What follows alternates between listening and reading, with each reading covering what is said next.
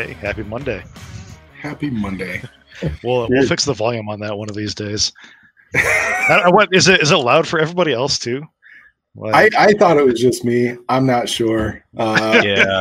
I actually haven't gone back and watched the stream to see what it sounds like to the rest of the world, but yeah, we'll find out. We our mystery guest for the day is just showing up too. There he is. Hey, we got Doug on. Well, we actually have a lot of mystery guests. So we do. Yeah, no Jordan. Jordan's being bad again, I think, or we think. Or work or something. Yeah, and so we brought some homebrew buddies with us. Yeah. So today's episode. You all right? you do what you need to do, man.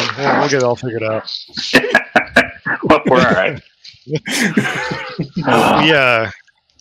We decided that since Learn to Homebrew Day was November 7th this year, so it's always the first Saturday in November, that we would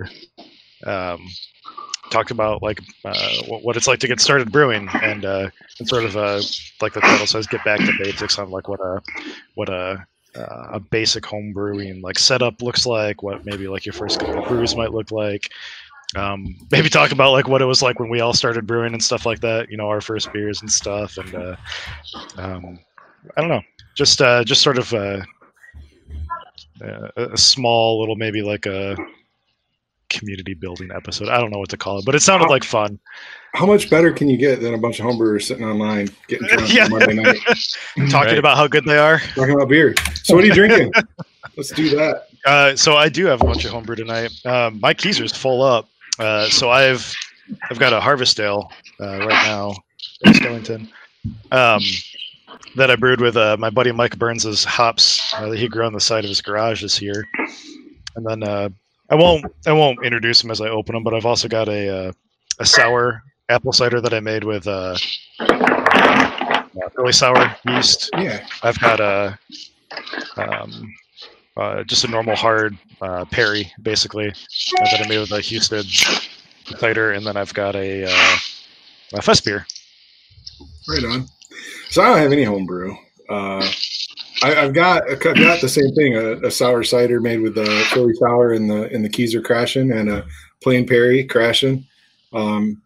But I had a Keezer accident in my house a couple weeks ago and tore everything down. I don't have anything built back up, so I'm drinking Holmes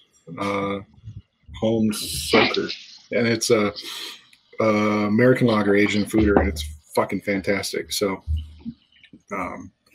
And then I don't even have any of your homebrew to dig into tonight either. So I'll just be working my way through various breweries of things. So what are you drinking, Doug? I got a homebrew cream ale Lutra.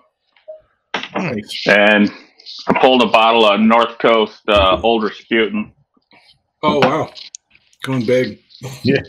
So Lutra's that new Kvike yeast that who put that out? Omega. Okay. What do you think of it?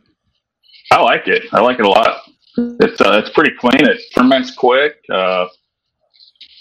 This is second gen of it. I just pitched another pitch yesterday for my kid. So I mean, it's good. I like it. Right on. Did an IPA actually with it too for another friend, and that actually turned out really good. Okay. Yeah, I still have not used that yet, so that's cool. That's good to know. What are you drinking, Bill? I got a German Pilsner that I brewed, and it's the third iteration of that. Drink a lot of Pilsner in quarantine, so yeah, went down nice. The Pilsner, yeah, that's right. Is that version 3 of the one that you? It's version 3, and I still haven't got back. The one I liked the best was the first one, but it's hard to remember. It might be, yeah. But we're getting closer, so. And then I do have a Harvest Ale on tap too, so I'll probably grab one of those. Nice. But, I brewed up my Cascade hops from the deck there. So. Oh, we'll have to do some swaps. Yeah, we need to. I got 10 gallons of it, so I thought it turned out pretty nice. So. I need to get shit crashing in carbon so I can start trading. God damn it. What about you, Drew? Yeah, so this is Mr. E Machine version 2. It's a New England recipe I've been working on. Got some help from Jason and Brian with this batch. I definitely think it's an improvement. It's all E-hops for the aromatics and dry hopping, and so this batch had Equinaut, El Dorado, and Ella in it. So yeah, that's what I'm planning to drink tonight. So you say you got help. You actually got drunk with Brian and I, and Brian came up with this recipe on the fly and wrote it down on the back of a pizza box. Right? Yeah, it's affectionately known as pizza box, but I feel like that will turn people off. You know, it's pretty much all Brian just fucking throwing shit down on the pizza box, and us going, yeah.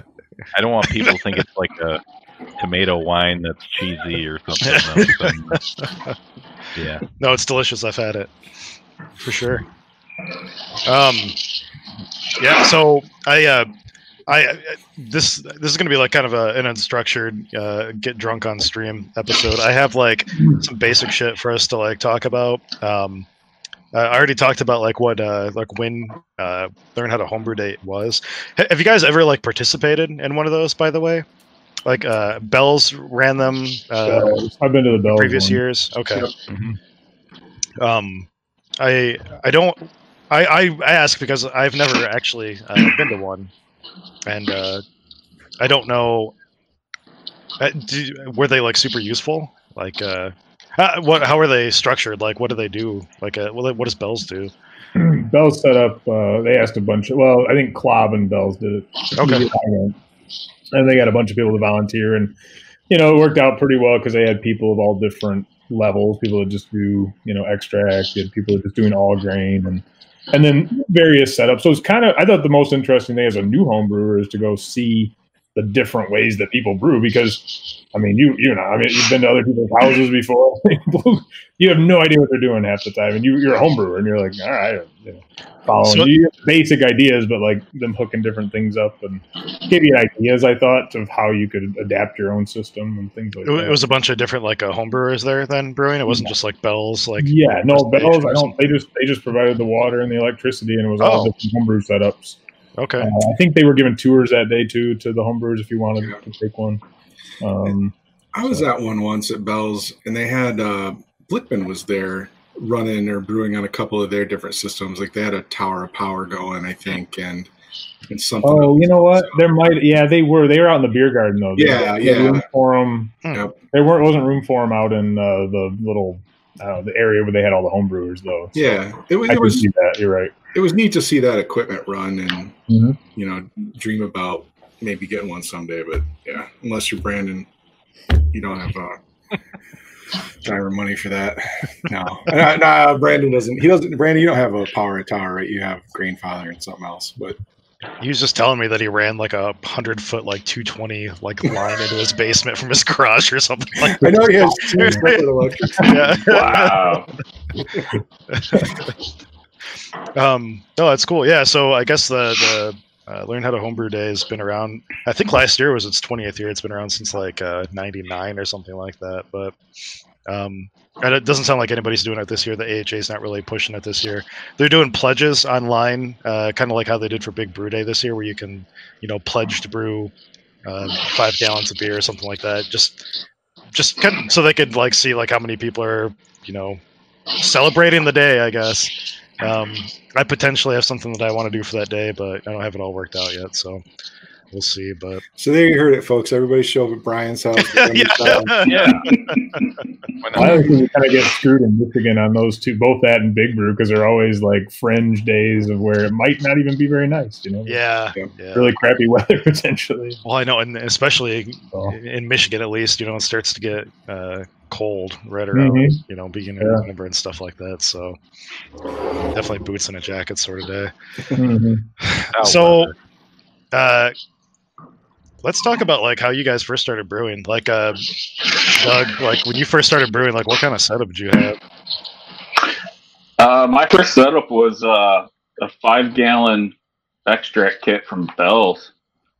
A friend of mine, we were going around all the different bars trying all these different beers, and I was like, man, this is like magic. And my buddy's like, well, I used to do it in college on I mean, he's an engineer, and I'm like, this dude's really sharp. I need to learn something. And Sure. I watched a ton of YouTube videos. Actually, the video that got me was from Bell's, the tall guy. I think he just left. That was running the general store. Yeah. He actually did a video. I think it was at the Kalamazoo Library, and they put it on YouTube. And I watched the whole video from beginning to end. And that morning, I called my wife, and I'm like, I'm going to Bell's, and I'm buying a homebrew kit. I can do this. And that's kind of where it started, man. It's been probably two. We did 2 extract kits, and I was kind of like, this sucks. This is like boring. Like, I need to make this way harder. So, and more complicated. So I bought I had an old 10-gallon Igloo cooler, and, you know, I work in trade, so there's always stainless and parts around. So I started building stuff. Right on. What So year go was that? back in. Oh yeah, go ahead. What year was it? 2015. Actually, what really got me to my daughter graduated high school, and that August she was leaving for Grand Valley. So it was kind of like Dad needs something to keep his mind off his daughter being 2.5 hours away. So I was like, I guess I'll be drunk and be doing something. So it's awesome. Right on. So I was going to, just for those that may not be brewers and may not know, we'll go through. Extract is probably one of the easiest entry-level brewing styles to get into, or brewing techniques. It's basically all you need is pot and a can opener and a bucket, ultimately, right? And I've never done extract myself, but extract you buy either powdered or liquid malt extract from the homebrew store. You get a kit, you get it individually. You take it home, you mix it with water, you boil it, you add your hops, cool it off, and put it in a bucket with some yeast, and a week later you got beer. Sometimes it can be even easier than that. Sometimes they sell the liquid DME with like pre-hopped. So you don't pre-hopped DME, yeah. do You don't have to anything with that. Yeah. So literally, for very, very little, if you have a pot and a bucket, you can get into the hobby. And there's some, just because it's all done for you doesn't mean that it's not going to make a good beer, a great beer. I mean, there's award-winning extract beers.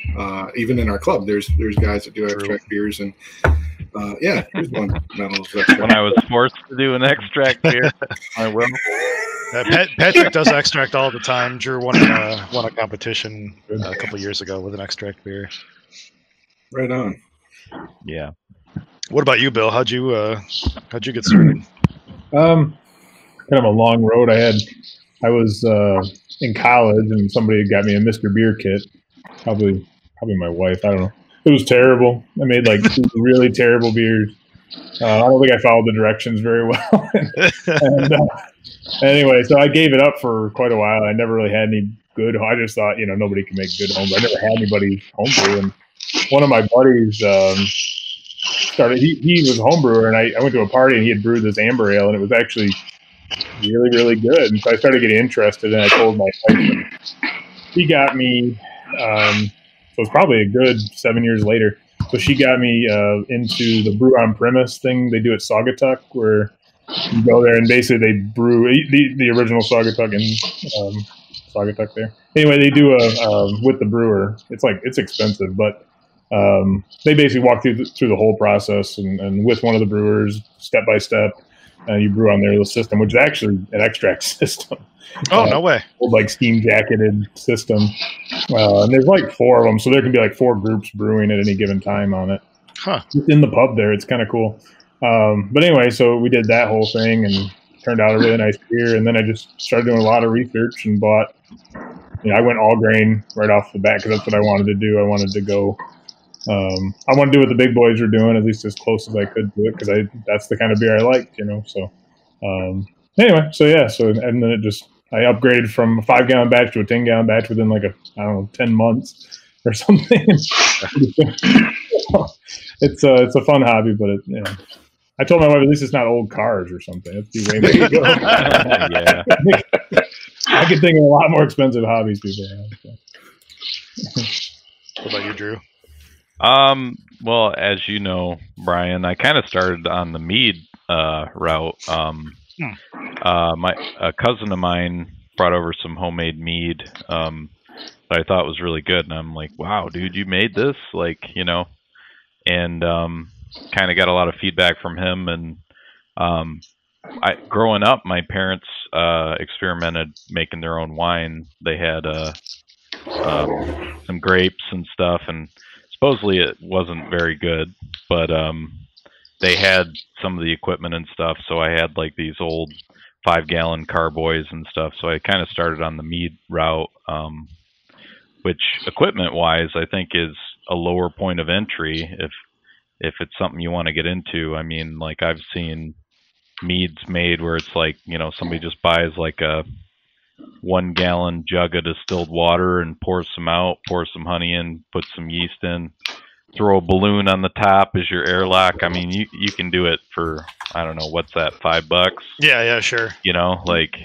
So, and I've made a mead with bread yeast before. There's Joe's Ancient Orange Mead. I think if you Google that, was one of the very first meads I make just to see if it was something I was into, and very low point of entry if it's something you want to try. Awesome. So is anybody were you muted? Oh yeah, I was just saying Jome. Yeah. Jome. That's it. Yep. What about you, Jason? Oh, I went all grain. I jumped right into all grain like an idiot. Not an idiot. I don't think. Yeah. I mean, if you go back to the very first episode of the show, I'm trying to plug our earlier ones where we interviewed Trevor Klimek. I told that story.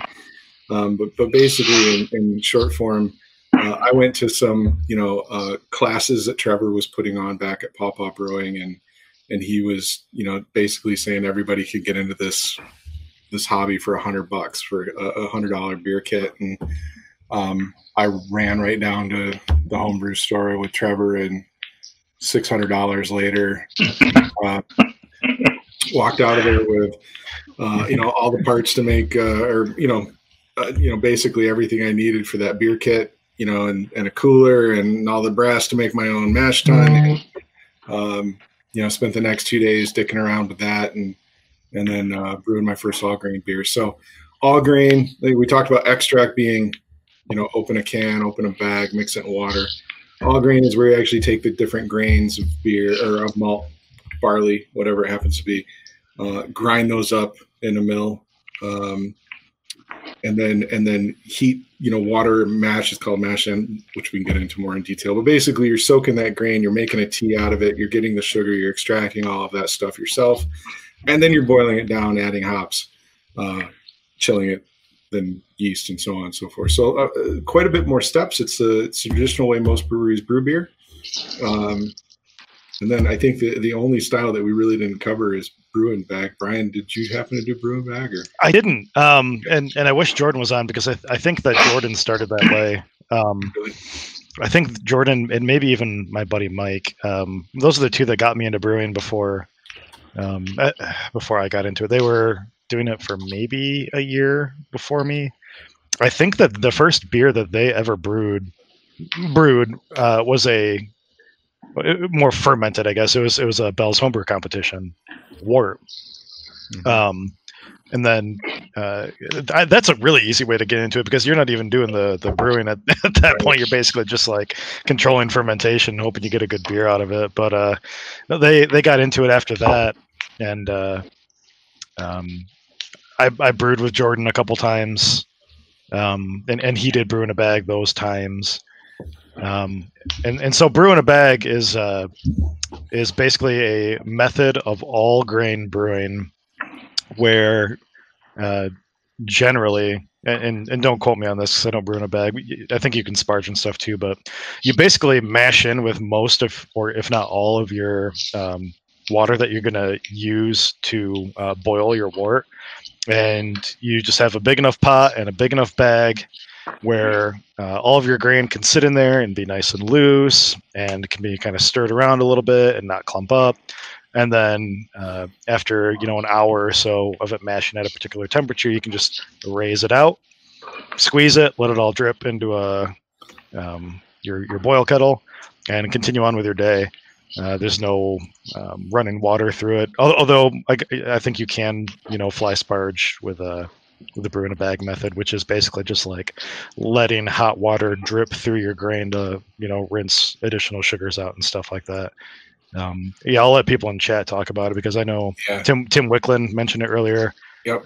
He's a brewer and a bagger. Yeah. Yeah, it's kind of.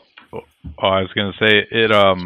You save money in equipment starting out that way a lot of times. Right. Because you can mash in your boil kettle. You don't need an additional mash tun to drain into a boil kettle, right? Yeah. Right. You might spend a little bit more in grain because of the efficiency loss, but if you're just breaking into the hobby, I think for entry level day one person, mash tun is probably where you're going to put more of your money. I mean, depending on if you go with a high end brew kettle, but so by trading out a $8 bag that you're going to throw in your brew kettle, you can save yourself $100-$150 on that mash tun, depending on which way you're going to go with it. So it's definitely a cool tool to use. Really helps with like stuck mashes and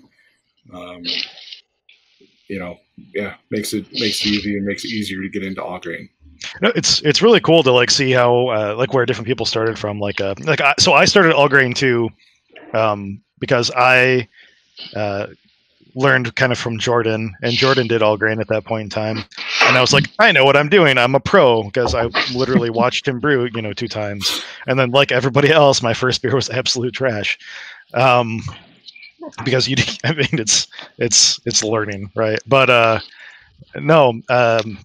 I know people that started with extract and all grain, and Drew made meads first, and some people make wine, and yeah, no, it's kind of interesting to see all the hobbies just kind of coalesce somewhere or another.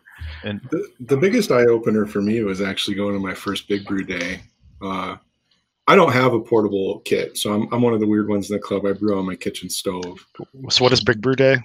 So Big Brew Day, that's AHA Homebrewers holiday, happens usually I think in May, early May. It always happens whenever the Kalamazoo Marathon is, so it's rare that I can go. But you basically get together with your club and everybody brings your rigs out into a central location. We usually do it at one well, and everybody brews the same beer.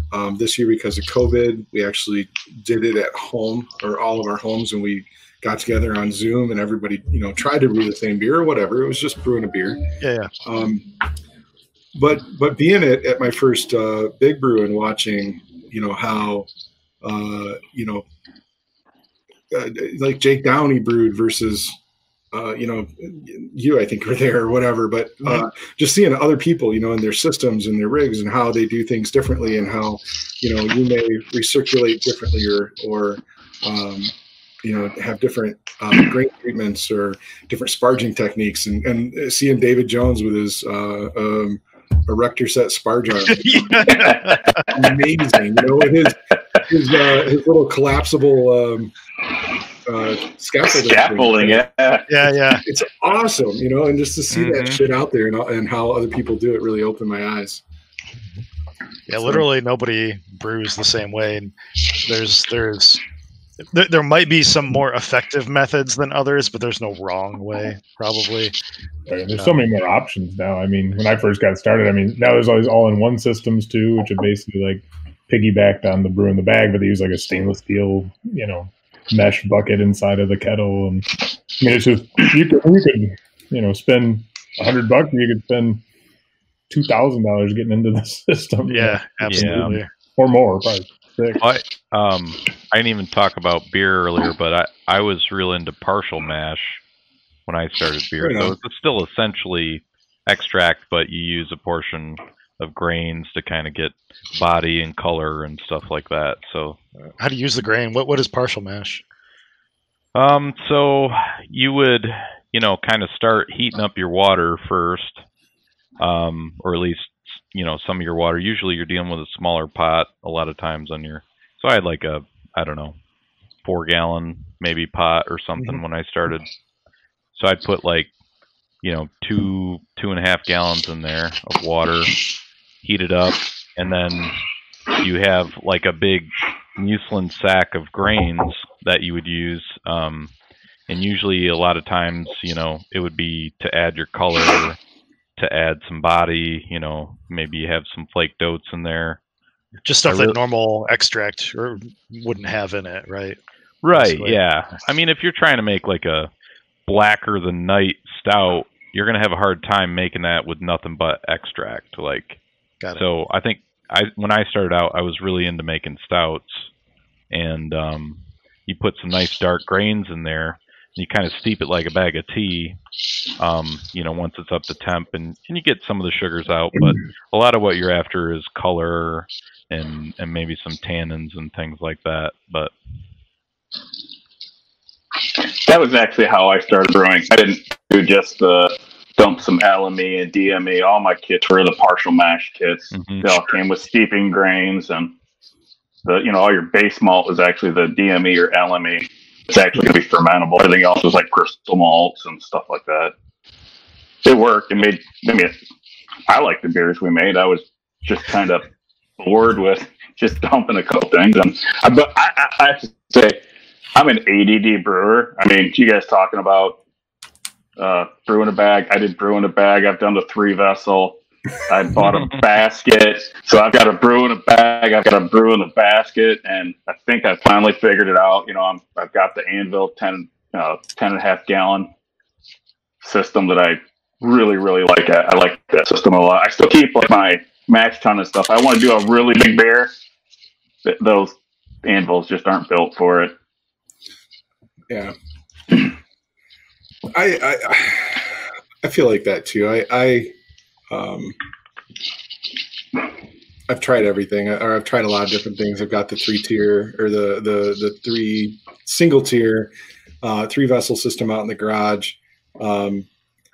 I've toyed around with some extract stuff too, but I like the I always go back to my all grain in my kitchen. One, it's comfortable. It's either air conditioned or heated. It's got a nice chair, cleans up easy. When I remodeled my kitchen, I added plumbing underneath the sink so I could hook up my chiller and get water quick. But I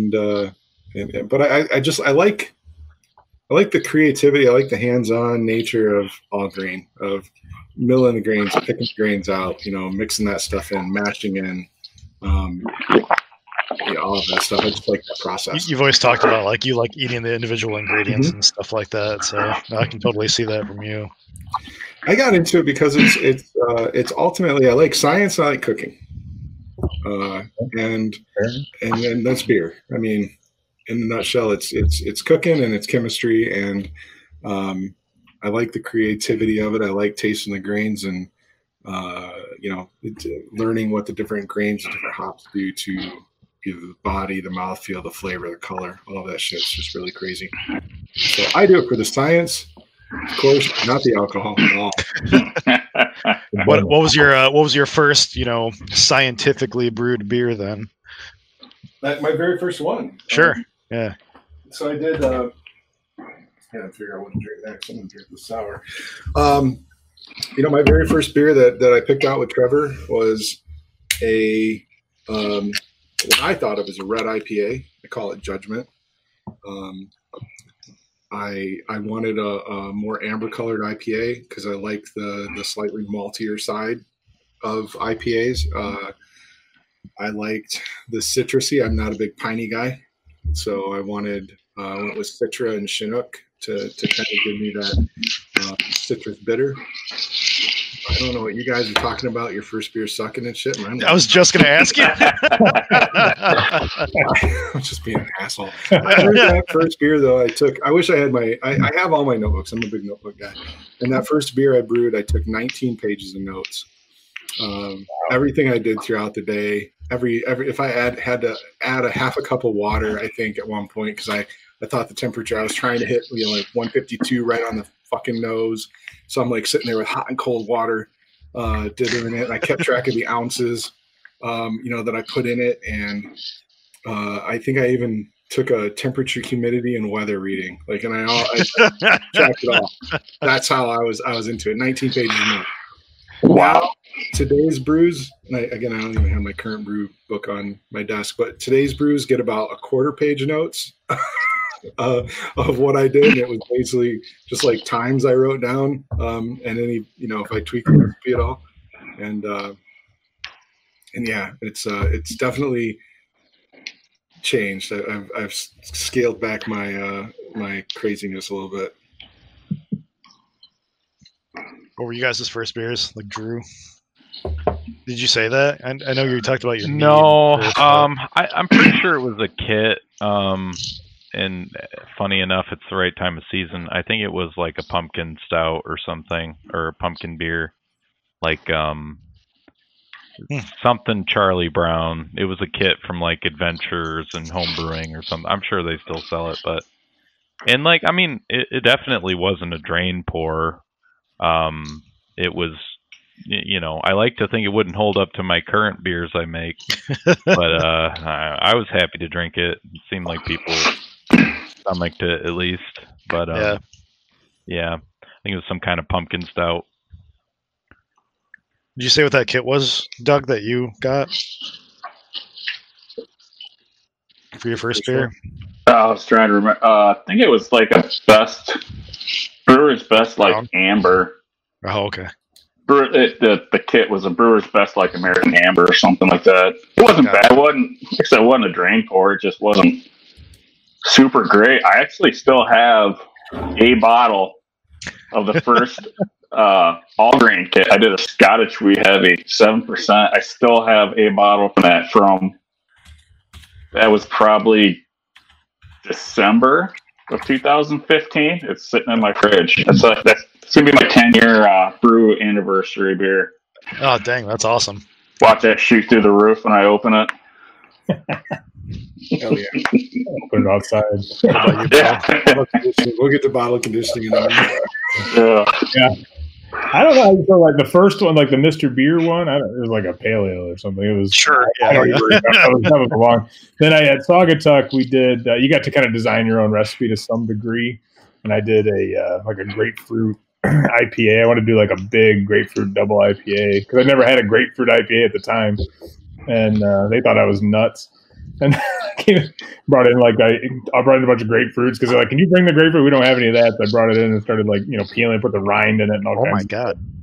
And anyway, it turned out pretty good. And then on my own, I just jumped in because I'm a lunatic. I jumped in and brewed it was like a KBS clone. It was like the first beer I ever brewed on my own, and it was way low ABV, but it turned out it was more like a breakfast stout clone. It's probably really what it came out to be, but.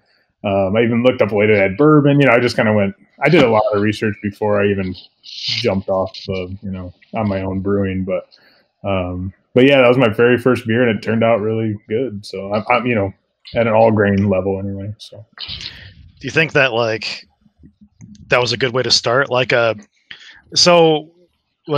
it's interesting how some people start with the easier sort of things, and some people just kind of go all grain and go all in. I guess there's two ways of thinking. Some people are big advocates for people starting out easy and learning the basics, and slowly easing your way into advanced brewing techniques and stuff like that. Sure. And then there are some people that are diehard trial by fire. You get in there and you do your thing and you learn your lessons. And you will get better because you've already invested, your money in this equipment, and you're not going to let yourself, fail. And what do you guys think? You have a. I think we all do. I mean, I've definitely added things. Even though I jumped all grain, I still added things to.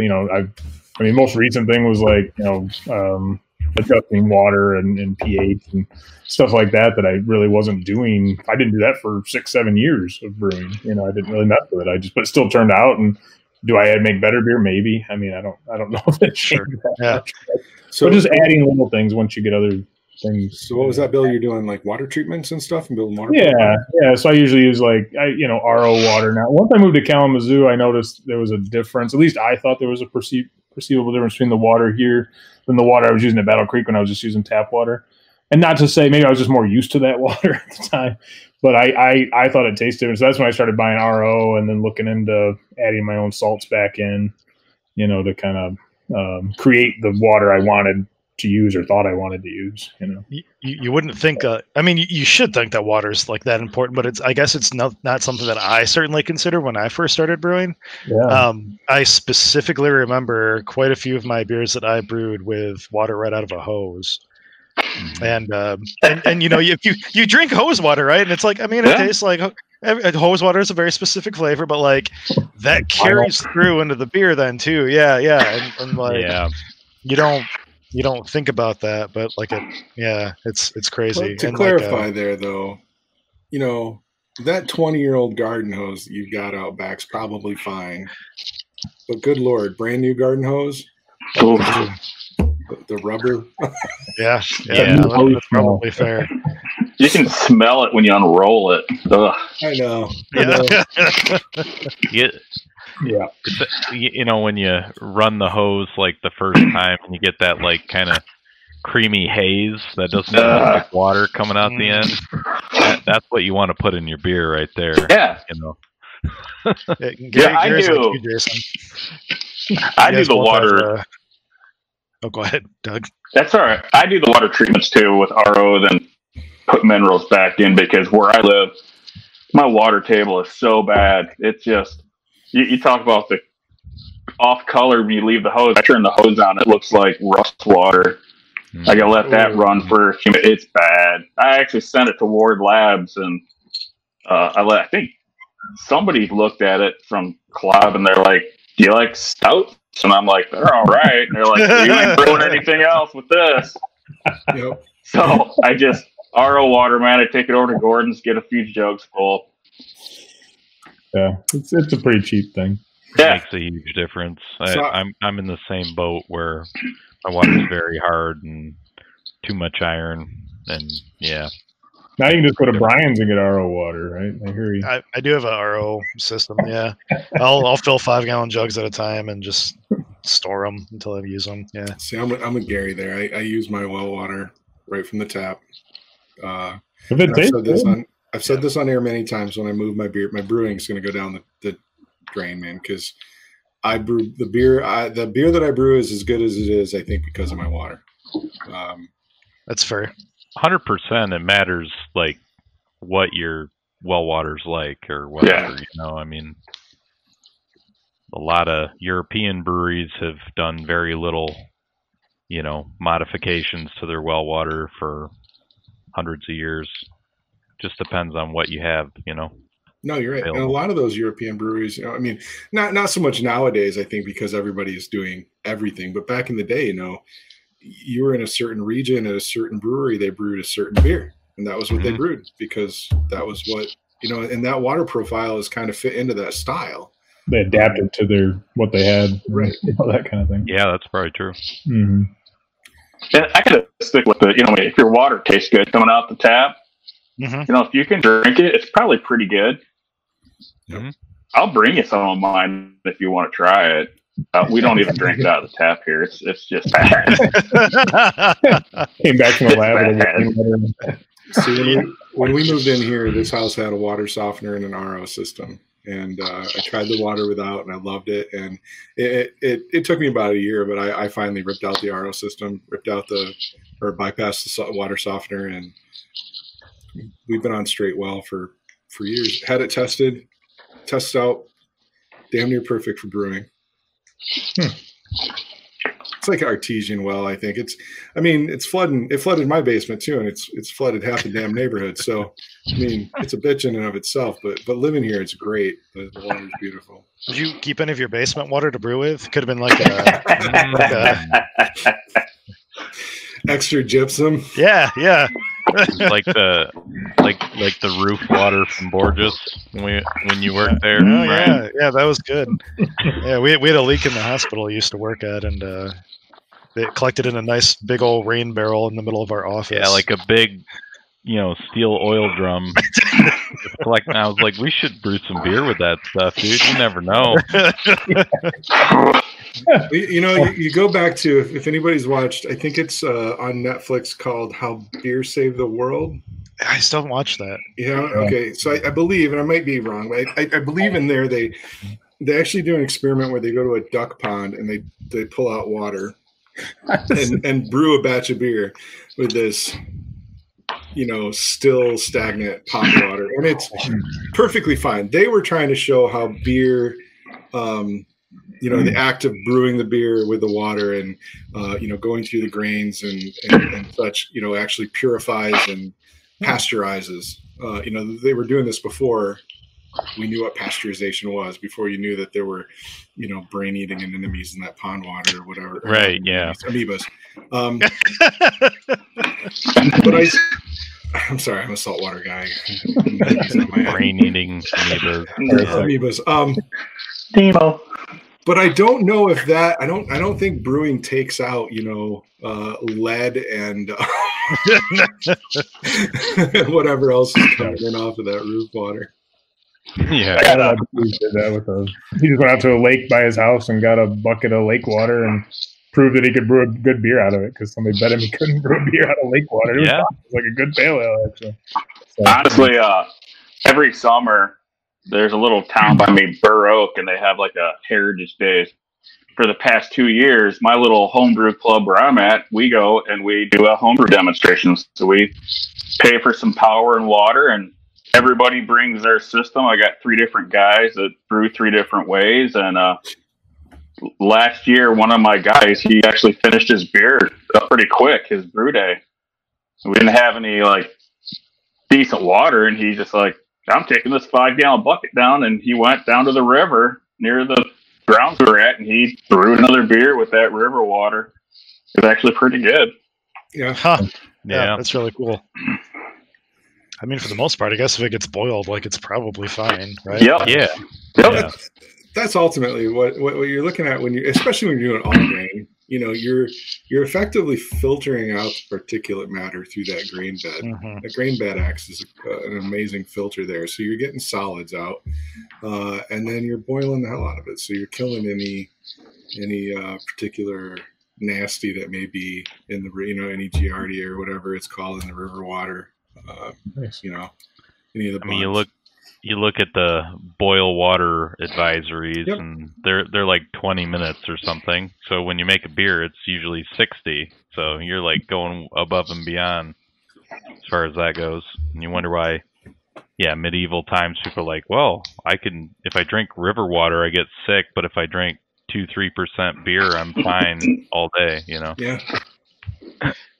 It's a great documentary if you've got time to watch it, How Beer Saved the World. And they go back and it's just that, it was a sanitary drink.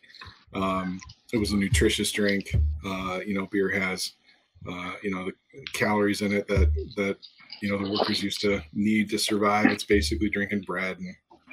And, that's Professor Brian's homework. You go watch that, because Jason's right. It's awesome. I will. All right. I'll pull it up right now. I lost my Professor Brian's. What happened? Good. I hope they all got deleted. It's not very Professor Brian-y today. It's all beginner, right? I mean, I can make another one really quick, but I think they're all up there somewhere. The more you know. Yeah, there you go. Yeah. So we went over kind of how we started brewing, what our first beers were, and Bill, you kind of got into it with doing water profile, from when you started to what you did now. But I would take that to the others. Like, what is that thing that you've learned or done, or what is that thing that you do now that has made your beer better than from when you started? Like, how have you evolved your brewing? Fermentation control. Really? Temperature control. I think that was huge for me. I mean, the water profile stuff, that really helped. But, when I started actually paying attention to my fermentation temps and keeping an eye on that really kind of elevated, I think, my beer, just instead of just letting it go, paying attention. I fermented a beer next to my Keezer, and I realized how much heat was coming off the back of my Keezer. Oh yeah, it's crazy, right? Yeah. Yeah, and I'm like, man, look at that yeast go! It sounds like a Gatling gun, and it's just bubbling away. I'm like, yeah. I taste it. I'm like, no, this isn't good. So why is heat bad? Why is so much heat bad? Yeast doesn't like it. Yeah. Or maybe the issue is that yeast does like it too much. Or, yes, that is correct. Yeah, it liked it too much, so it made them work harder than they wanted to, and they produced really horrible flavors. And that beer got turned into a beer competition, and I was mortally humiliated when they took a drink of it. I was like, "Oh shit, that's my beer." Did you get some good feedback on that? I actually did. I got a lot of really good feedback, and they were pretty cool about it. They weren't just like, "You're an idiot." Don't. No, they asked me my process, and I even had like, "Check out this video. It was fermenting really great." And they're like, "Oh, that's so cool." Oh, yeah. No, that's not right. That's not good. And that was kind of one of the biggest things. I ended up buying an old stand-up freezer and an Inkbird temperature controller, and from then on, this thing's a lot cleaner, tastes a lot better. I don't know if it's something I read or if it's something that somebody told me at one point in time, but in terms of like, you know, heat and stuff like that, I've had it explained to me or read or whatever, that fermentation is sort of like a race. Like the gravity that the yeast is going to get to, it's going to get there regardless. Like there's a starting point and ending point for the most part. But if the yeast is like warmer and it's working hotter, just like when like you're running a race, like a marathon or something like that, like what happens like when you get to the end, like if you were to run like a marathon in, you know, 4 hours versus like, you know, walking it and getting there like 12 hours later, you're going to be tired, you're going to be sweaty, and like that's how the yeast feel, and that sweat like is what gets into your beer, you know, and adds all those like nasty flavors and stuff like that. And keeping that temperature down, you know, keeps the yeast sweat out of the beer basically, and the yeast gets to where it needs to be when it needs to be there, without like all like the off flavors and stuff like that. And I that whenever somebody says like fermenting too hot, that's always what I think about is yeast sweat. Like, that's a great analogy. I like it. Yeah, makes sense. It's funny though. That's like the one thing I would say out of all the brewing techniques that I don't do. I don't do temperature control. I mean, you have a really cool basement, though. My basement, you know, it's funny because I think Gary again mentioned that having that Michigan basement. I don't have a Michigan basement, but I'm one of the. I'm a big guy, and I don't let my house in the summer. I don't let my house go above 68, and in the winter, I don't let it go, you know, below 68. So I keep my whole house. I love my air conditioning. When my wife shows me the electric bill and you know shows me the crazy summer AC usage, I just, you know, shrug. That's what I make money for. Pay for air conditioning. So I mean, my whole house is kind of like a fermentation control, but it is something that I really want to get into specifically because, you know, I know, you know, certain strains of yeast, you get into the saisons or the hefes and stuff like that, you know, and fermenting them warmer can bring out different esters. And I know that I can dial in some of my techniques and get different, you know, flavors or cleaner beers or even lagering by doing temperature control. So that's great that's your big takeaway. What about you, Drew? What's your big lesson learned? I mean, honestly, I think that's one of the best ones is fermentation control. But I would say to somebody new, there's a lot of yeast that can kind of get around that factor if you don't want to invest money in doing something like that. You know, I mean, like fake yeast and stuff, which didn't exist when I started home brewing. Like that stuff can pretty much get as hot as it wants, and you'll still make a pretty decent beer. But I think water was a big thing for me, and I think Brian kind of called attention to it, helping me out, you know, trying to get some good, you know, you basically got to hold him down and be like, give me some bad feedback, damn it. I want to know what's wrong with my beer, you know, one of those moments. And he's like, you know, like, I think, you know, maybe something with your water. Like I have good stout water, like Doug was saying, like, you know, there's some iron and some undesirables in there that I think kind of held me back. And then I would say like a proper yeast pitch is one of the biggest things I've taken away. Like if you go buy an old pack of liquid yeast or something, you really should be doing a starter. You really should be building that up. Damn near you can't over yeast a beer, to my knowledge. It's hard. Yeah, it's hard to do.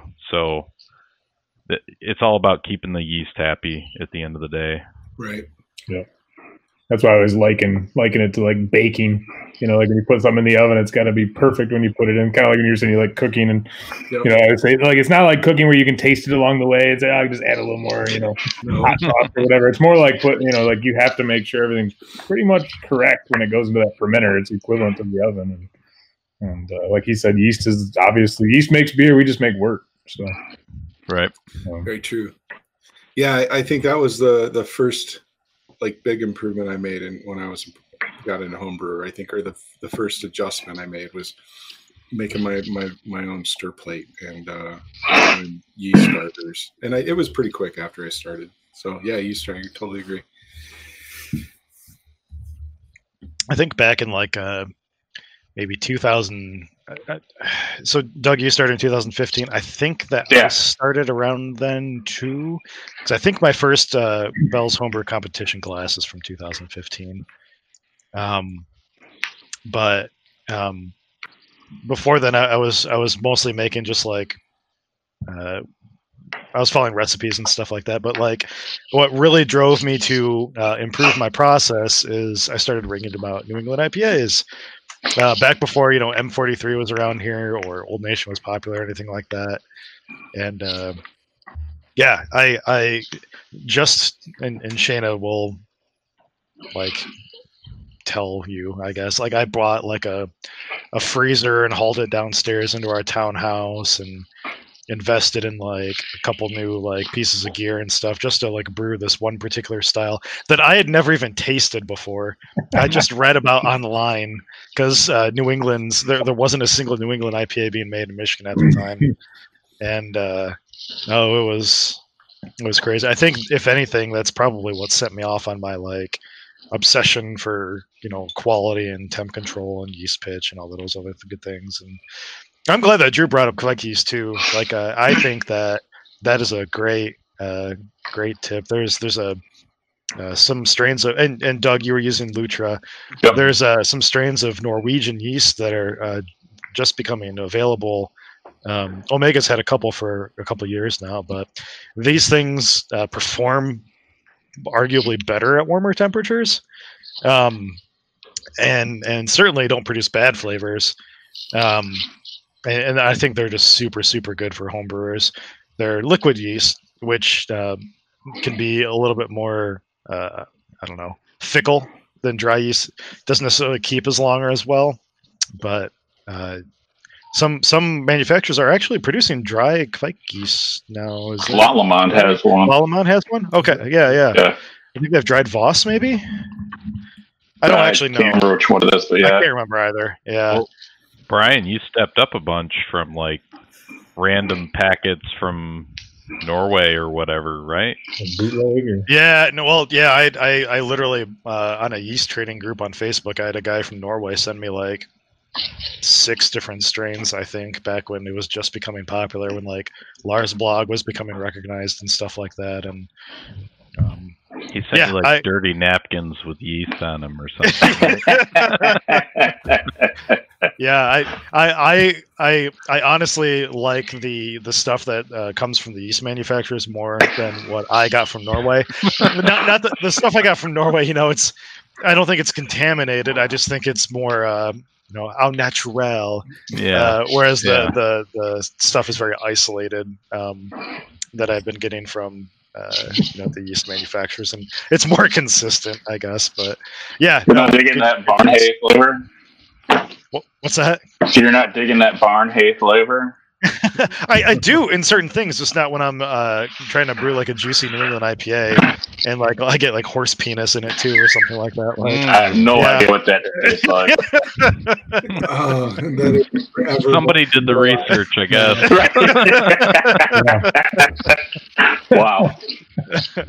I was on horse blanket. But I hint of horse. Well, yeah. No, I think that's a good tip. I don't. Just Yeah, the- peanuts. Yeah, absolutely. Well, it's a really forgiving yeast too. I mean, with the temperature range that it has, that's kind of nice.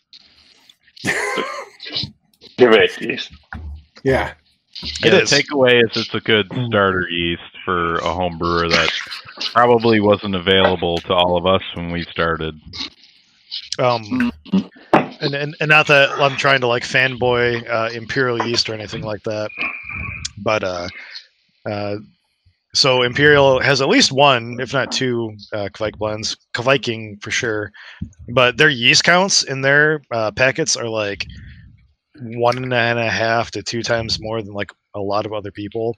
And somebody mentioned like yeast health and pitch rates.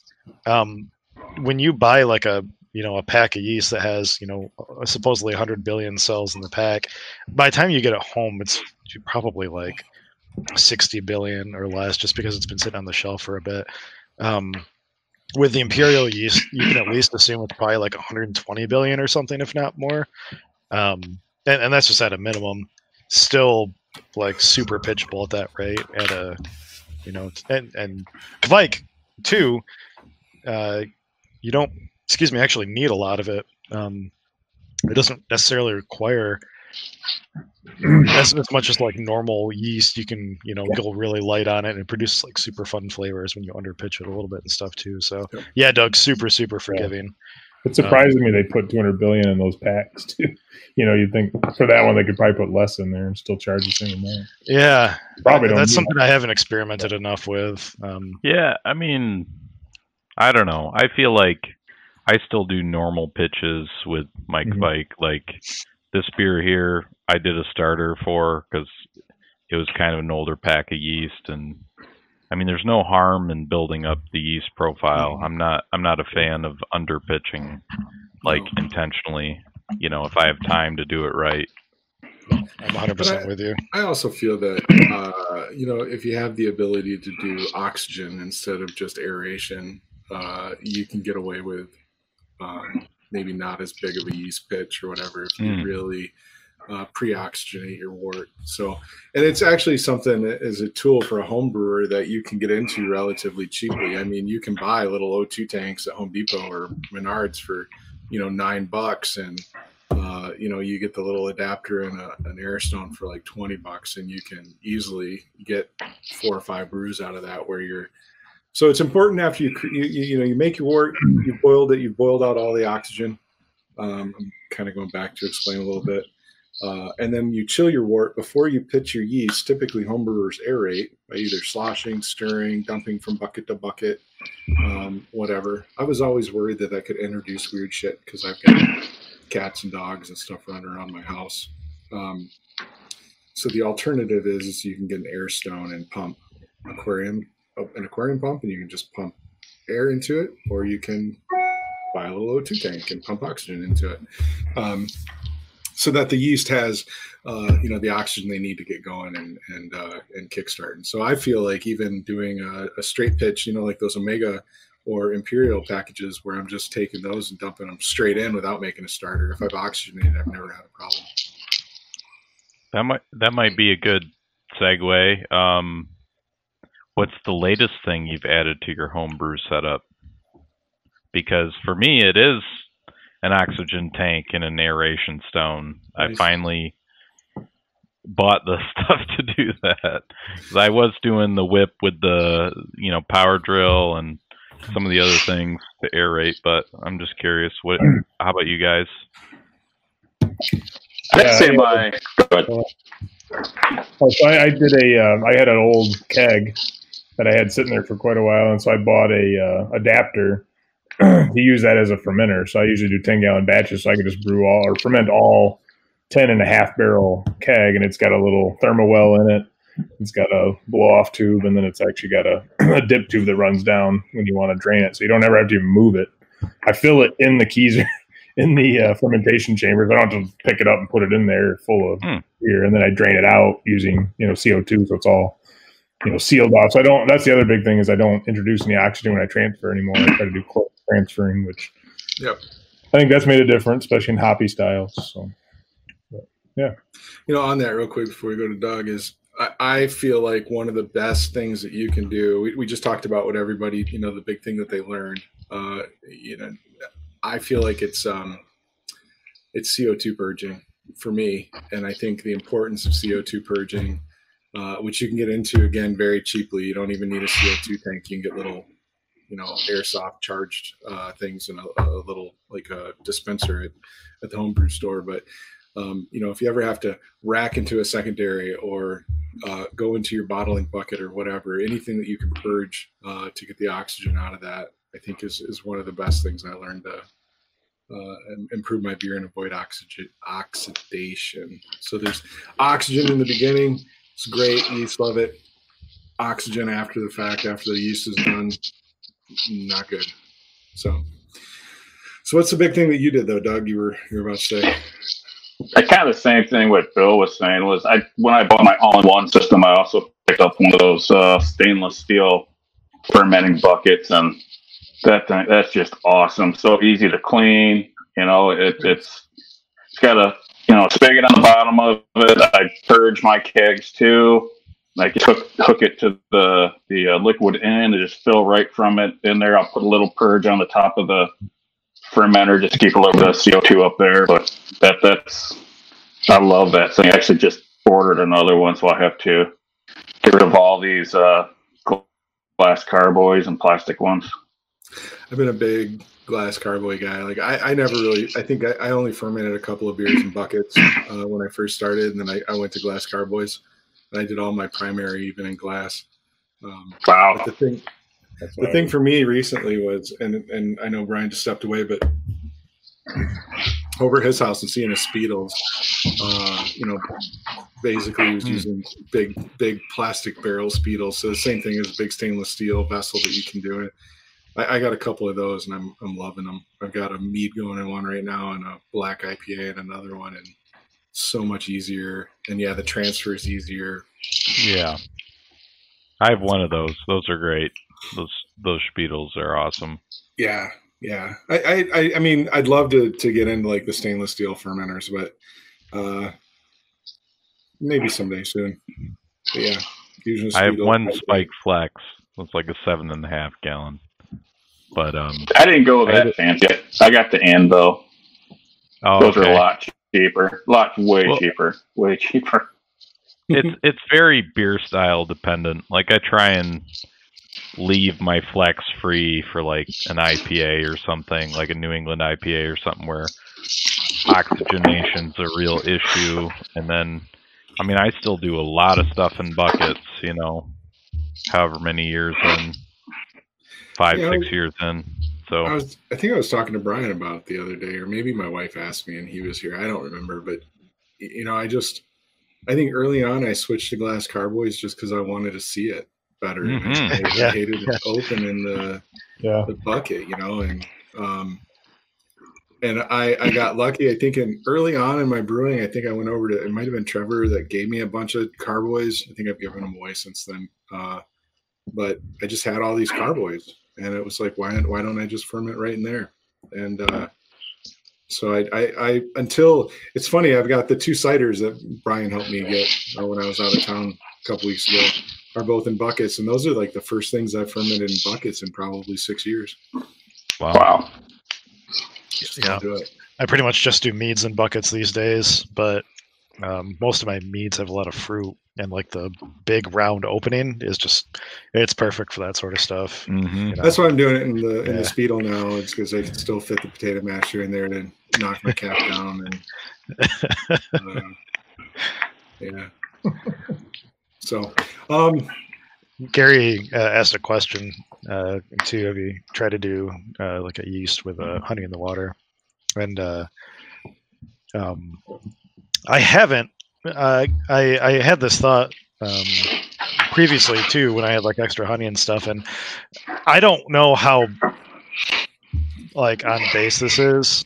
Supposedly, yeast as it reproduces and stuff like that, it evolves, and there's different generations of yeast and stuff like that. And I guess the theory is that if you I don't know, train a yeast or grow a yeast with a particular sort of sugar, like honey, then it will become more used to eating that honey instead of like what it was grown by the lab to eat, which is mostly maltose.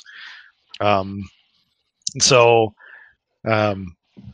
I haven't, and I don't, because you need probably more yeast nutrient to do that instead of like malt extract. And you're potentially, and again, I don't know if this is true or not, but you're potentially teaching the yeast to eat like a different kind of sugar, and you may have like a lower attenuation at the end.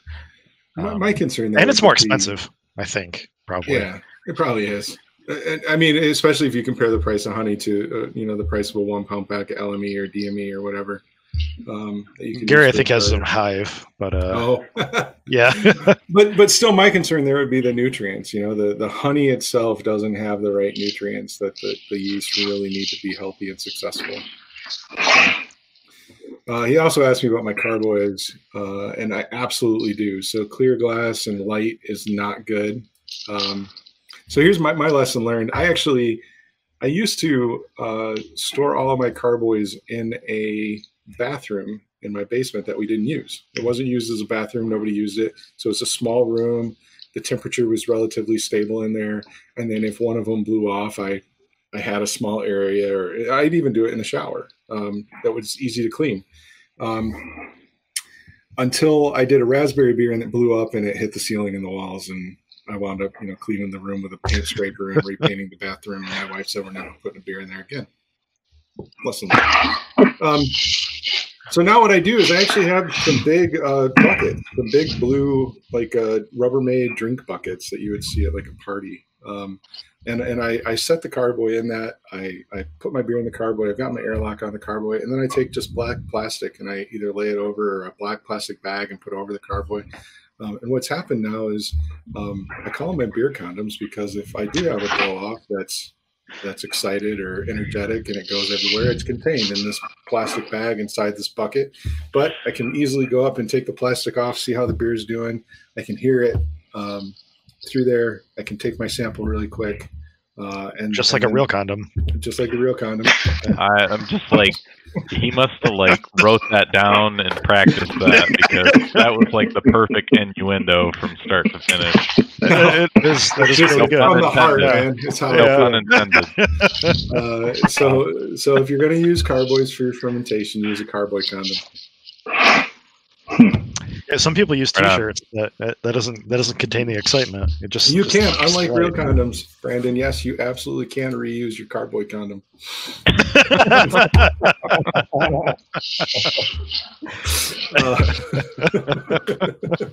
So when do we get banned from Facebook? Is that something you have to worry about? I think it's got to go a lot worse than this, man.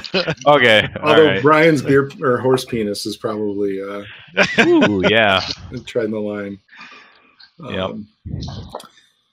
So what else have we touched on? And I guess just to point that out for people, if somebody new stumbles on this video, these are all just basics. Go out and do the research. Reach out to your local homebrew club. Google what we're talking about. This hobby is so approachable and easy to get into, and its payoffs are amazing. I mean, you get to make something that gets you drunk.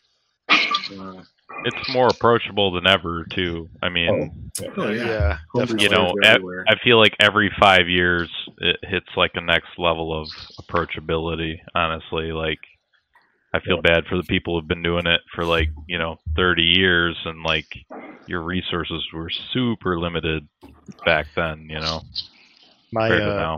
My main resource, like there's tons of websites and forums and stuff like that for brewing information and talking to people and stuff. My main one that I frequent is the homebrewing subreddit, but they're nearing 100 million.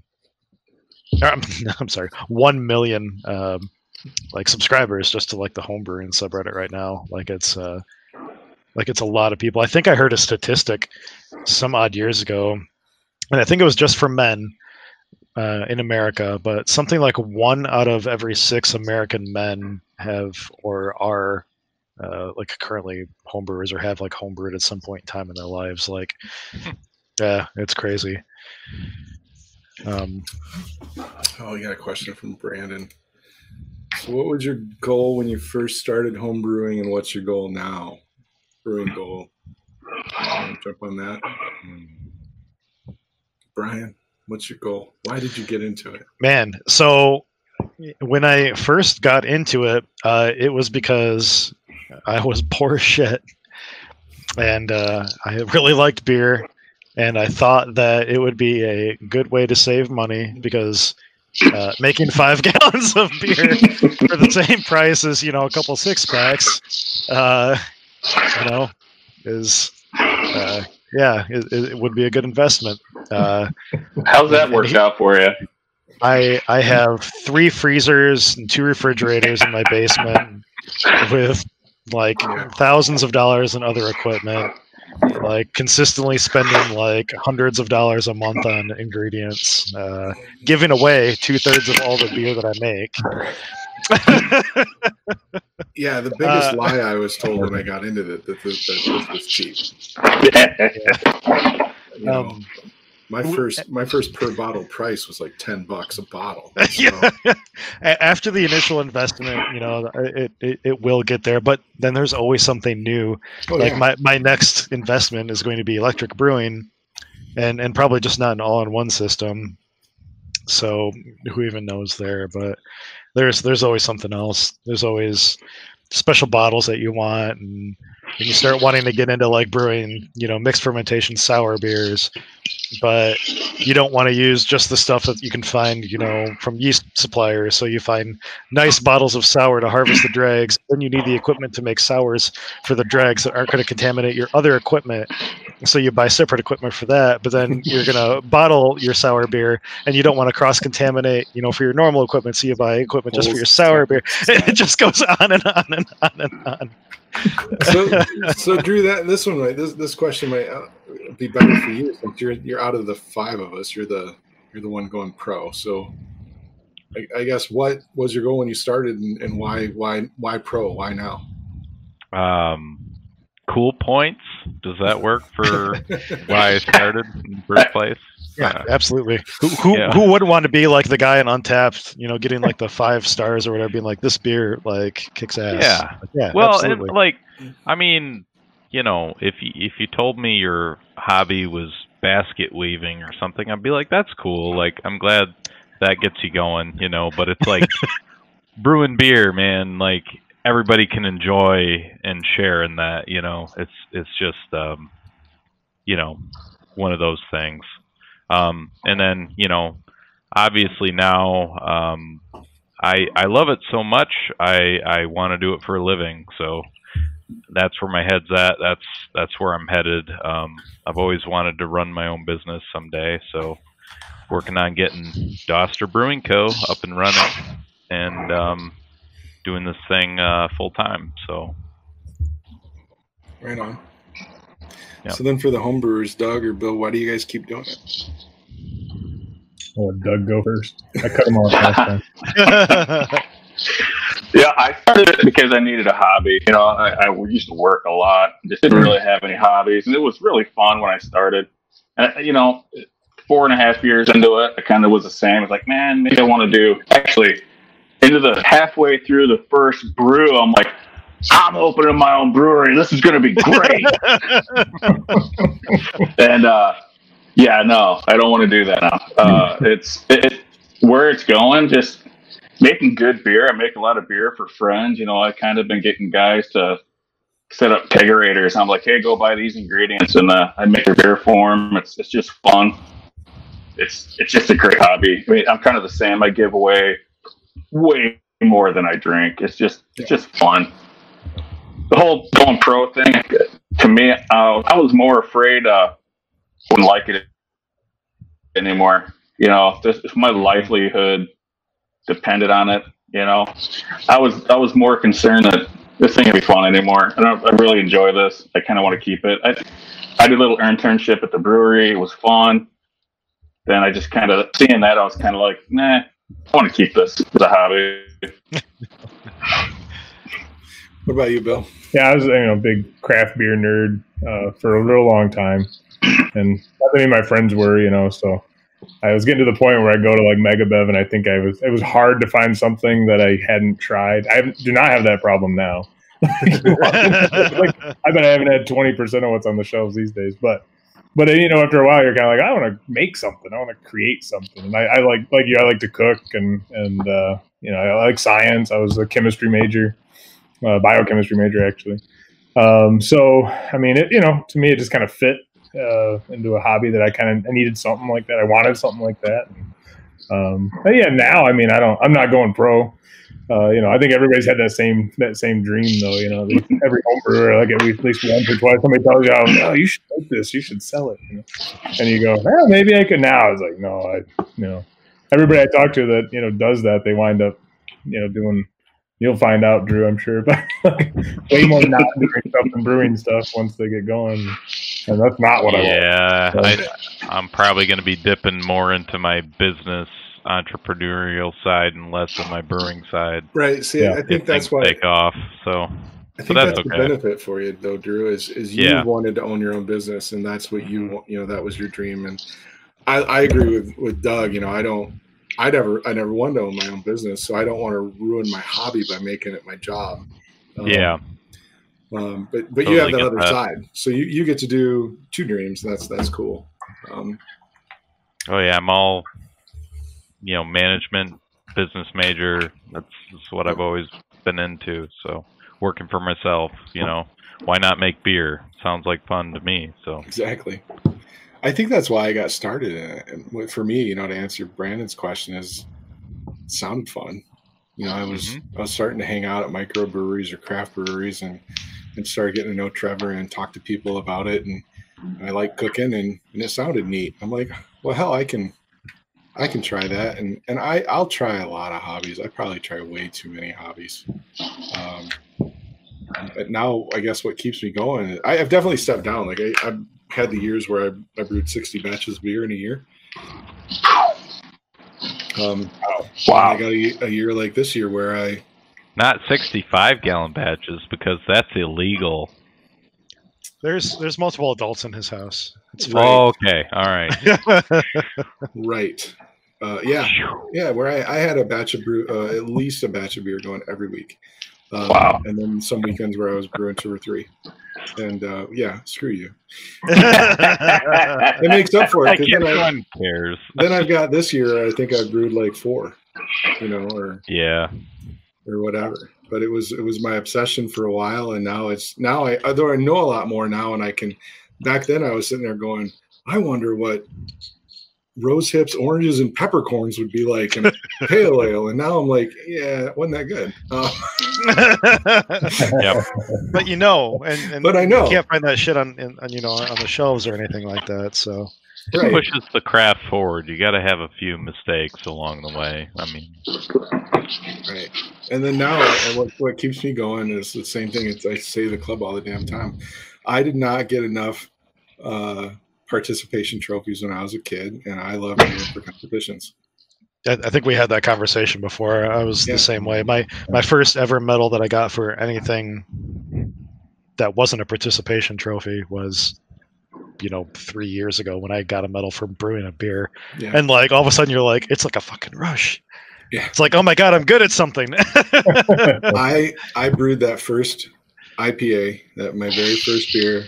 Trevor convinced me to submit it to Siciliano's. I got a medal. I know now that, any beer that scores over 30 points or 32 points at Siciliano's gets a medal. I know that hundreds of people got a medal in that competition, but it didn't matter at the time. Absolutely. I got a medal. I took it down to Trevor. Look at what I got. He hung it around my neck in the brewery, made me wear it around the brewery, and people bought me beer. And Trevor. Yeah. It's awesome. And it was like crack. I need that. So now that's primarily what I do. I'm thinking about recipes I can brew for various competitions, and this year to have no competitions totally fucking sucks. So that's been a bummer. Why don't you guys enter the Mazer Cup? Just saying. I will next year, and all the mead that I had for the Mazer Cup this year was like $8 a bottle, and I just wasn't willing to give it up. Fair. I guess. That's my problem with competitions. I'm so cheap, It's like by the time you like give away the beer and then you pay someone to ship it somewhere. You know, it's $18-$20 just to ship it, plus the entrance fees. It's like, man, that metal isn't worth that. I love the free ones, you know, or the local ones. The drop-off ones I usually do. But. It's worth 10 times that, Bill. What are you talking Yeah, I mean, right. Some people, I just dump money down the drain and send some bottles in. It's okay. I did just send. I sent a couple beers to the Brewlosophy podcast, so we'll see if we'll. Oh, nice! How long ago? That was more expensive than I thought it was going to be. That was like 3.5 weeks ago. He said they're waiting to be sampled or whatever at the. So we'll see what Jersey and Tim have to say about me. Where's he live? Is he in America? Fresno. Yeah. Oh, okay. I think they just got evacuated, or a lot of parts of Fresno. That's true too. Yeah. Maybe they'll burn up in a fire. I don't know, for his sake, but good God, that'd be even a bigger waste. The few homebrew reviews I've heard them do have been pretty interesting. So.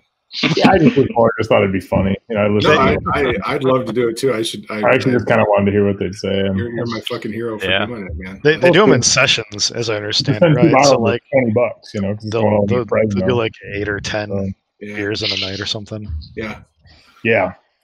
We'll see. No, that's awesome.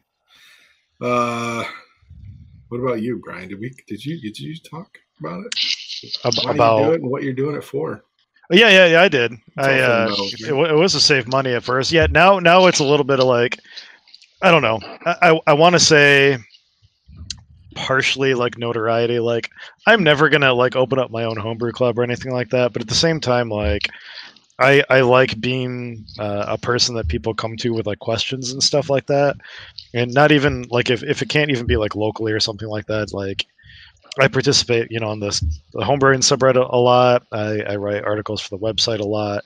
I just try to like put information out there, and I've got people finding old posts that I've made on Reddit, like sending me messages like every couple of weeks about like a rye wines or like I made one about brewing like it's like the smoothie style sour beers when those were first like starting to get popular and stuff like that.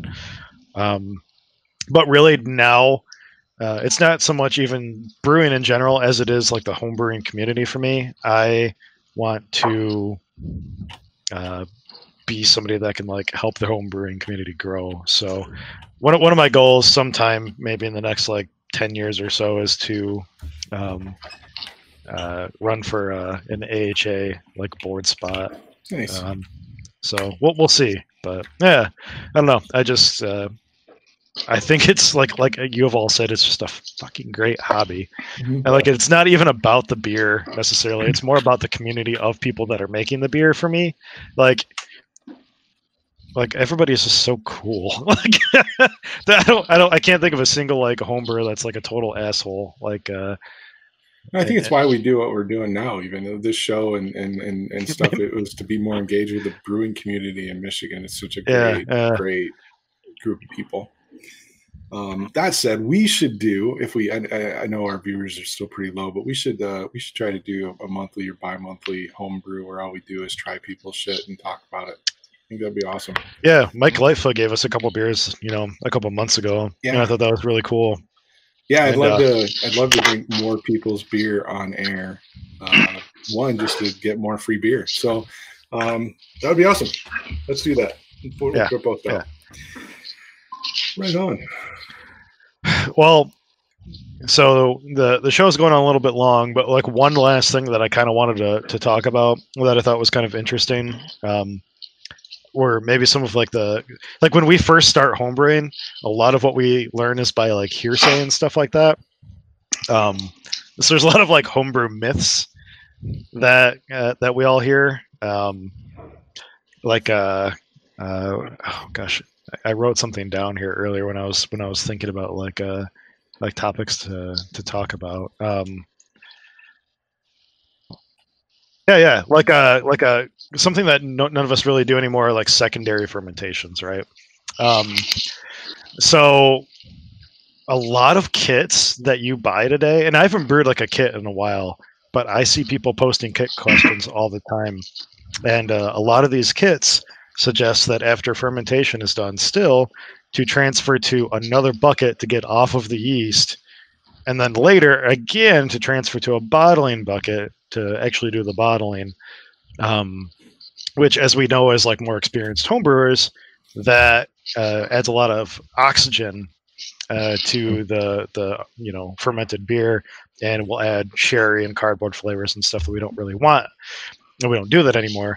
But like, I guess a lot of these kits still do that apparently, and this is just like a speculation sort of thing, but they do it as a way to sell more equipment.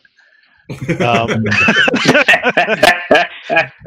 didn't even think about that. Yeah. So you need another bucket. Yep. You need a racking cane. And there's probably another few things you need too. A stainless steel racking cane. Yeah. Brew SSS siphon. Yeah. But and part of it's probably just like outdated generic information that they send with every recipe or whatever. But like, yeah, I mean, there's got to be, especially in the olden days, like, I don't know if it's just a beer kit thing though, because I'm looking back on it. I've never used a beer kit. I've always brewed all grain individual, by buying the individual ingredients. But I want to say for the first 2 to 3 years of brewing, I racked every goddamn beer on Sure. I had secondary or even tertiary on every Most of mine I did single too. one. Mm-hmm. And then at some point I was just like, why the hell am I doing this? And I can't say that I've gone into secondary on anything. Hell, even my fruit beers now, I'm just adding fruit to the primary. Yep. And letting it go. So don't you think the ability to cold crash or keg makes a huge difference there too, though? I mean, like, if clarity is your main goal with going to a secondary, like, I mean, when I started out, I had no way to cold crash. I was bottling everything. I mean, what do you guys think? No, I think cold crashing definitely helped, but I'm struggling. I'm trying to be like, well, I've always cold crashed, but then again, I started brewing in January. Yeah, I literally did cold crash. I used to, for the first 3 or 4 months of my brewing, I cold crashed in my garage, and then I got a temp controller and a keezer pretty quick. So yeah, having the ability to cold crash definitely does reduce the need to probably reduces the need for people to go to secondary for clarity. Yeah, let's say you live in Texas, Jason. What do you do then? You get a $39 Inkbird and a used freezer off Craigslist. All right, yeah. There So you go. I think you just deal with having sediment at the bottom of the bottle, and it's fine. That's right too. That stuff's gonna crash out. Right. Yeah. And to be honest with you, even in competitions, they don't really judge that. That might be like a point, if that. One, they don't even see the bottle. So And the visual aspect is only worth 3 points. right. So Yeah. Total. Right. total. Right. So that's what I'm saying. You might lose a point if your beer has some sediment or some floaties. It's homebrew. Drink it. Yeah. And well, man, speaking of that, like, so many breweries are putting out beer these days that are like, drink right from the can, like, the Alchemist. Heady Topper says it right on the top. Yeah. And part of that was that they didn't want people judging their beer's haziness and having it, be a off-putting thing. I think, Heady Topper has fucking and hop leaves floating in it, man. Oh, dude! I mean, most of the big like New Englands do these days. All of Old Nation stuff do. Hop Butcher, I get some of that stuff. The stuff that I have from Ferndale Project has some. Like, it's just like a thing now, for better or for worse. But you sort of have to homebrew poor commercial beers now. Sometimes, and maybe it's just becoming a thing. Doesn't Old Nation have a thing on the side that says to roll the can just to get all the sediment off and kind of mix? Yeah, they say you can do either or. Yeah, you can roll it, mix it in, or you can do a slow pour. Yeah. But they're also kind of embracing the haze too, which has gotten, from when Heady Topper came out as I guess ultimately the first New England. When New England's and the haze craze wasn't a thing, they were, they didn't want people bitching about this hazy, funky, cloudy, chunky beer. And so it said, drink straight from the can. But now I think it's kind of gotten accepted more, and so you got Old Nation, and it's like, yeah, roll it, stir it up, mix it up, pour it out. It's part of it. Pour it like a Heffy or something. Right. So, what other myths? Does anybody else have anything else like that? I don't usually like rehydrate dry yeast much anymore. I mean, it doesn't seem to make a whole lot of difference from what I've read, and I've done it, and it doesn't seem to matter.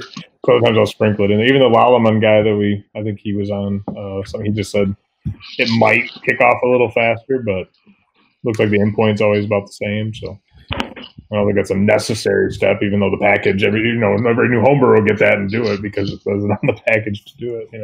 It's true. I mean, a lot of homebrewers talk about like that going to the next level is kind of doing the yeast starter, and I know Brian likes them, and yeah.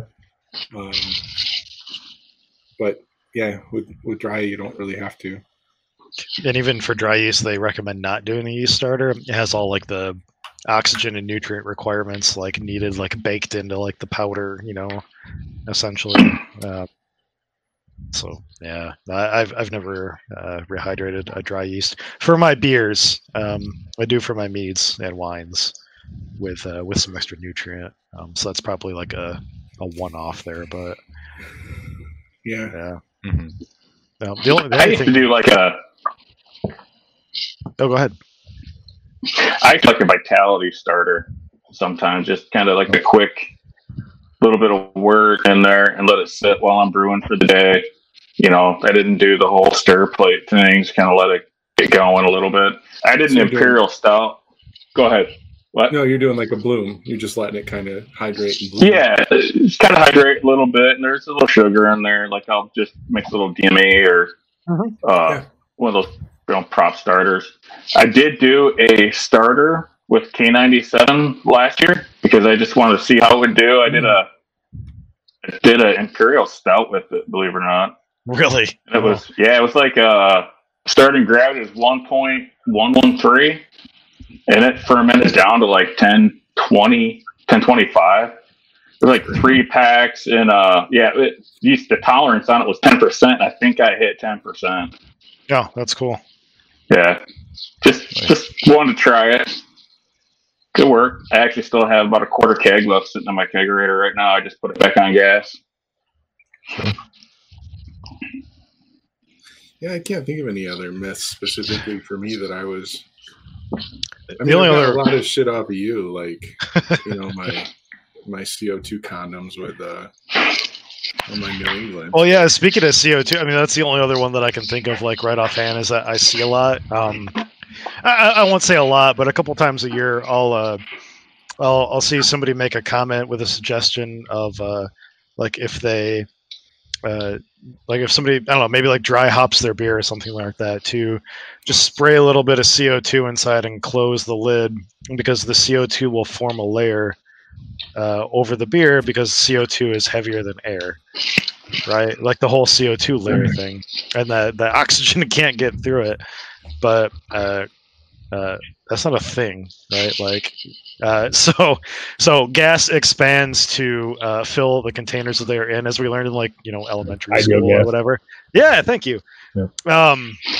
So there's so much energy with like the molecules bouncing around and shit like that like even though CO2 is heavier than air, like those like CO2 molecules are going to be fucking bouncing all over the place because they're being hit by all the other molecules that are bouncing all over the place. So there's no layer. If you were to like take a jar of CO2 and like tip it over, like it would, if you could see it, probably like sort of like for a little bit like form a layer. People like to point out that that event that happened, and I think it was someplace in either Africa or South America, where like the CO2 eruption happened in that lake, and covered up this little village and like killed almost everybody. They're like, well, if CO2 wasn't heavier than air, it couldn't form a layer, then those people wouldn't have died. But like the thing is, like it does at first, because it's it just hasn't had the chance to expand outward and stuff like that. So I don't know.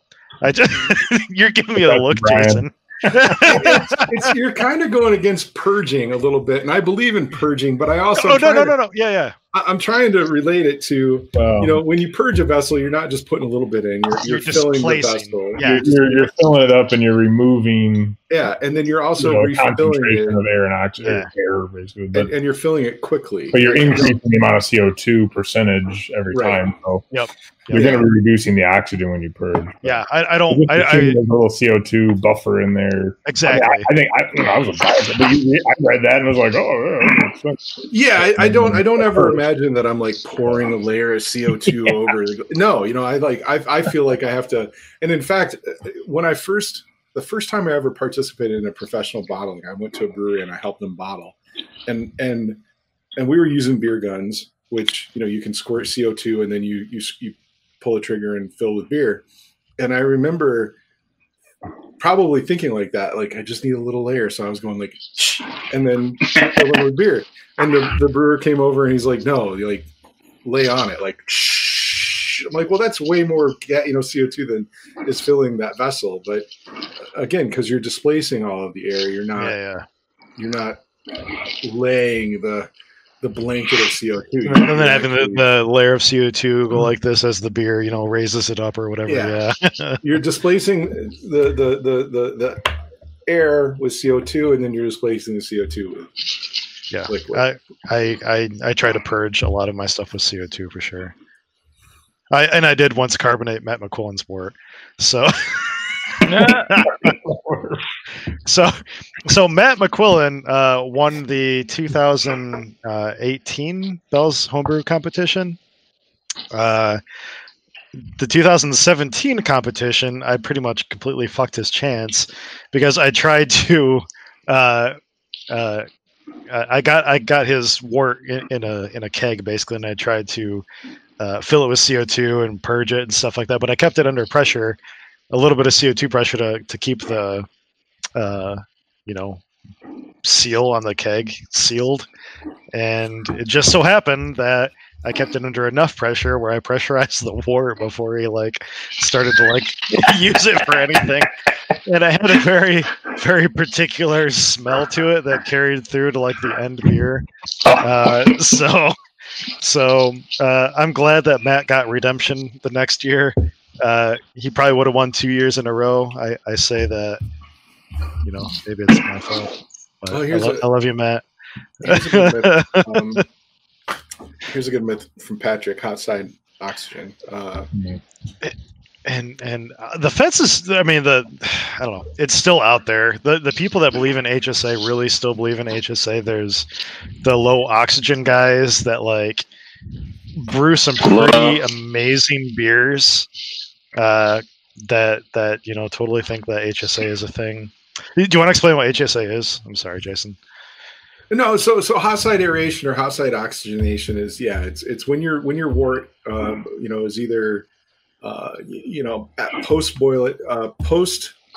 boiling, pre-cooling, you don't want to disturb or aerate your wort.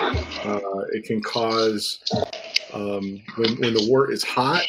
I'm probably going to fuck this up, but the aeration can dissolve, or the gases in the air can dissolve faster in that, and it can leave some off flavors in the wort before the yeast can get to work on it. And so that's why I mentioned earlier that you wanted to aerate or oxygenate your wort. You want to do that after you've cooled it down to at least below 80 degrees, I think is the point. Most people try to hit 70 degrees before they aerate oxygenate. There's yeast manufacturers like White Labs that will actually tell you, I might even say it on their packet. I don't know if it says it on the packet, but I've seen an interview with, is it Mike White? Where if your yeast is strong enough and healthy enough and you oxygenate properly, that your yeast will eat off any off flavors you get from HSA. And I've heard that a lot. I've personally, I don't really worry about HSA, but on the flip side, I also don't let my beer get sloshed around before I cool it. From the point that it finished boiling, to flame out, to the point that I'm pitching it, I'm not letting it get disturbed. So I understand that a lot of people worry about it and think about it. But I personally don't think it's a big deal, but I also don't do anything to know for sure, I guess. Yeah, I'm pretty much 100% with you. I don't fight whether it's real or not. I 100% agree that the people that do whatever they can to, eliminate it, make amazing beers, but so do the people that don't do anything. So, yeah. A related one I think of is like sanitizing stuff that's hot side equipment, which is one I see every so often. Where really, I think you're just wasting your time. Like if it's all stuff that's going to get boiled anyway.